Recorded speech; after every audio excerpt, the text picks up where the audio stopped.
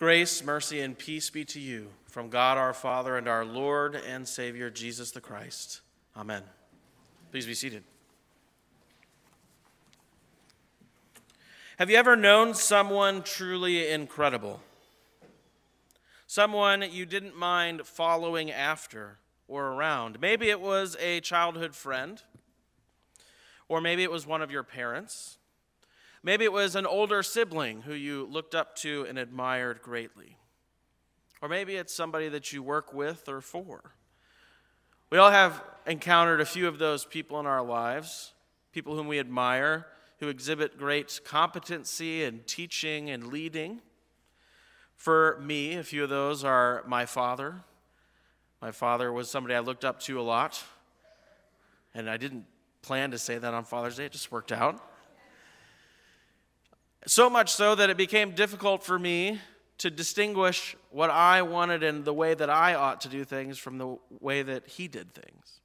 I also had a professor in college who I looked up to a lot and admired, and I took as many classes as I could with him because I learned so much and I respected the way that he taught. So whatever those people may be in your life, well, Jesus is a bit like that, but today in our gospel reading, we're learning that he is much more. See, that's what the disciples did. They were following Jesus around. He had called them. He said, "Follow me," and they had followed him, and they'd witnessed many things. But today, they were going to witness something new, something they weren't expecting. And the text tells us pretty plainly that they didn't quite know what to do after it had happened. Up to this point in the Gospel of Mark, Jesus has been performing miracles and teaching with an authority that is called out by those who hear him. They ask the question, what authority is this that he teaches with? But those weren't totally unique things. God has empowered people in the past, regular humans that he's raised up to perform healing miracles and to teach with mighty authority that comes from him. And it isn't long before this in the Gospel of Mark in chapter 3 when he finally appoints all 12 of his disciples. But in our text, our gospel text from Mark this morning, something new is about to happen. Something the disciples have not witnessed yet. And as we gather, says that it stuns them, but I think that language is too soft. The Greek repeats the word fear twice. So in English, it translates to great fear or serious fear. Basically, they're completely terrified. But before we get to what they witness, let's lead up to that. Let's kind of walk with them as they've been following Jesus up to this point. Jesus is, after all, a great teacher, the best teacher, in fact, right? He taught the truths of God's word and his relationship with his people, the fulfillment of the law, right? And you may recall that the past few weeks we have been looking through parables. Jesus has been teaching using parables, talking about the kingdom of God and the reign of God. And he taught with authority, right? The audience that's listening to him says in amazement, what is this authority that he teaches and preaches from? Right? And in our reading today, it becomes clear by which authority he is teaching. It's not a borrowed one. But Jesus was also healing people. So far in the Gospel of Mark, he's healed a man with leprosy, thought to be impossible. He heals a man's withered hand. He heals a paralytic and commands him to walk. He's cast out an unclean spirit, and the unclean spirit tries to let slip who Jesus really is, but he doesn't let it happen. So all this has been going on while the disciples are following after Jesus, this great and admirable teacher.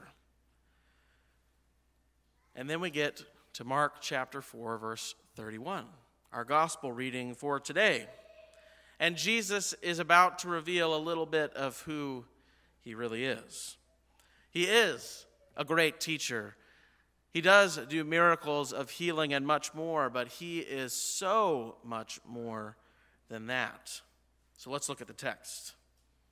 So Jesus, who's been teaching via parables, he's been explaining them specifically to his disciples, and now he says, let's get in a boat and go across to the other side.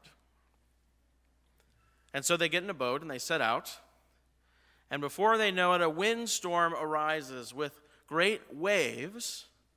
And the text says that the waves began to fill the boat. The boat was already filling up with water. So this is the scene. Have you ever been in a situation like that? Maybe not on a boat, although maybe some of you have. And I can imagine that any fear I've felt over a mighty storm is probably magnified when you're standing on a boat, which is moving the whole time.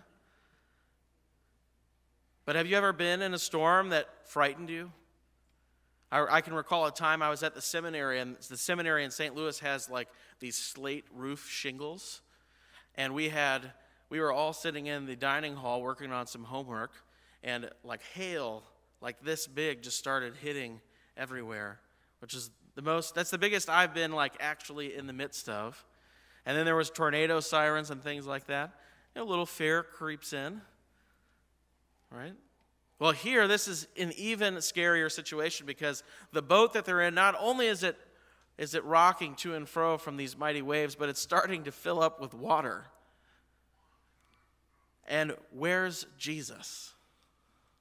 What is Jesus doing in the midst of this insanely terrifying situation? He's asleep. Let that sink in for a moment. We've read this story a bunch of times, but Jesus is sleeping on a boat in the midst of the storm, and that boat is filling up with water. As Jesus is about to reveal who he is, that's really the only sort of person who can have that kind of peace in the midst of such a situation. So what are the disciples going to do? What are they going to do? They look around and they think of this admirable teacher of theirs, and they wonder what the heck he's doing. And so they rouse him, but notice the address they have for Jesus here in the text. They say, "Teacher, do you not care that we are perishing?" It's an interesting thing for them to say to wake him up, right? First, they call him as teacher, which he is, but he's about to reveal to them that he's much more than that. But they don't really address him as if he's going to do anything about it, right? They don't say, "Teacher, can you fix this?" It's almost a criticism. "Teacher, don't you care about the situation that we're in?" So what is Jesus' response to his disciples crying out in the midst of the storm? And I think part of the disciples crying out is they don't know exactly what to ask for. They have a sense that they need to rouse Jesus because he's the person they admire and follow, but they're not really saying that because they think that he can do anything about their predicament. It's almost like an incredulous outburst as to, Jesus is sleeping in the midst of this. Don't you care what's happening? Well, Jesus responds to his disciples' cries in the midst of this mighty storm. What does he do? Well, he does some rebuking. But it's really important to note the order in which the rebuking occurs. Despite the disciples' somewhat critical outburst at Jesus, his first response when he stands up is to not rebuke his disciples, but rebuking the wind and the waves. "Be quiet, be still, be at peace," are the phrases that we usually read in our Bibles. But it's more forceful than that. It was a command. Maybe a parent or two in here can relate to this. If it's just a madhouse on a holiday, you don't sit there and say, "Be still." You stand up and say, "Silence!" Because you have the authority to do that in your own home. Well, here, Jesus exercises his authority not as some teacher, but as God himself. And he stands up and says, "Silence." One of the commentaries I read translated this as, "Shut up, be muzzled." He's commanding the wind and the waves. See, despite the disciples' lackluster cry, a cry that doesn't really denote any sort of faith in Jesus' ability to handle the situation, he first handles the situation. He first addresses their need and their fear. And then once the calm is restored, the text tells us the calm is restored, he turns to his disciples and rebukes them. "Why are you so afraid?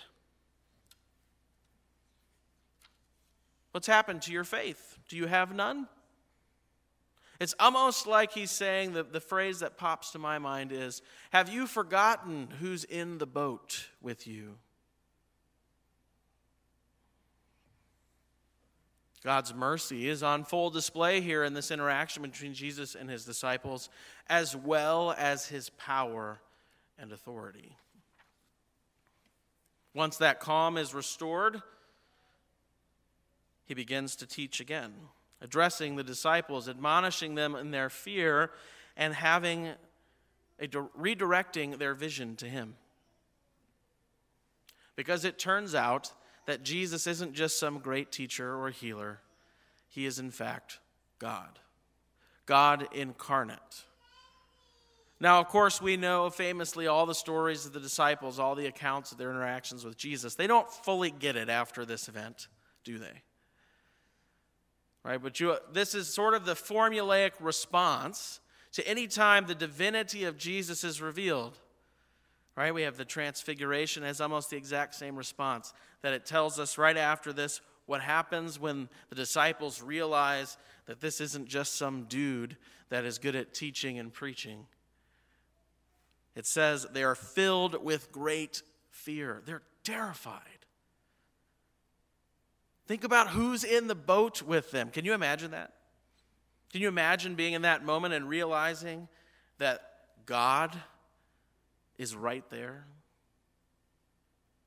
I think I would have the same reaction. Fear. And it prompts them to ask the question, who then is this? Remember, they've been following him around. They know his name. They know what he's about. They know what he does. But this event prompts them to ask the question, who then is this that even the wind and the waves obey him? And the answer is God. Jesus is here to do much more than teach and heal minor earthly ailments. He is the Son of God, the Messiah, who is here to defeat sin, death, and the devil once and for all, to provide forgiveness of sins, life, and salvation to those who believe in him. And only God can do that.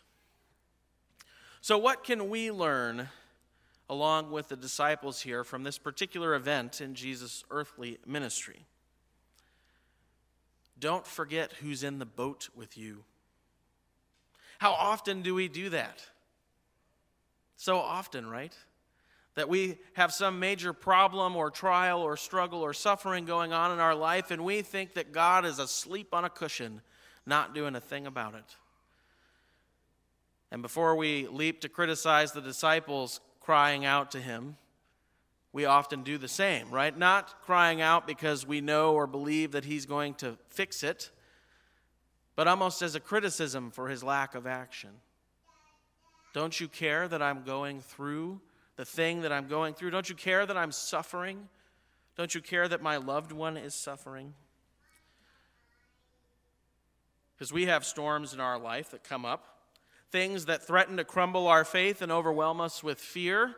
Don't forget who's in the boat with you. The other thing we take away from this event is that when we do that, even if it's not a perfect crying out in faith, Jesus hears and addresses our need.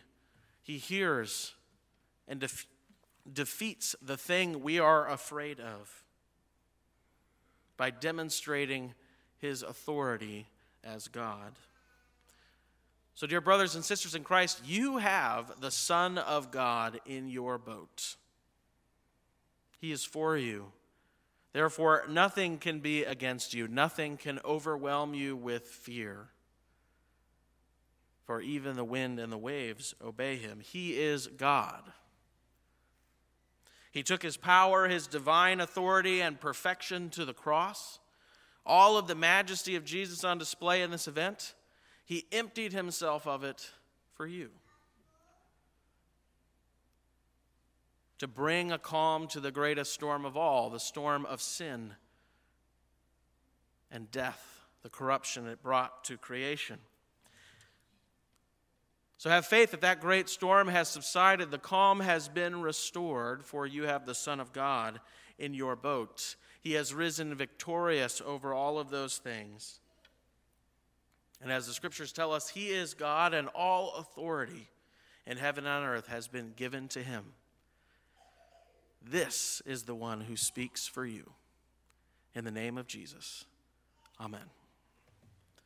May the peace of God, which passes all human understanding, guard your hearts and minds in Christ Jesus, who is Lord of all, until he comes again to make all things new.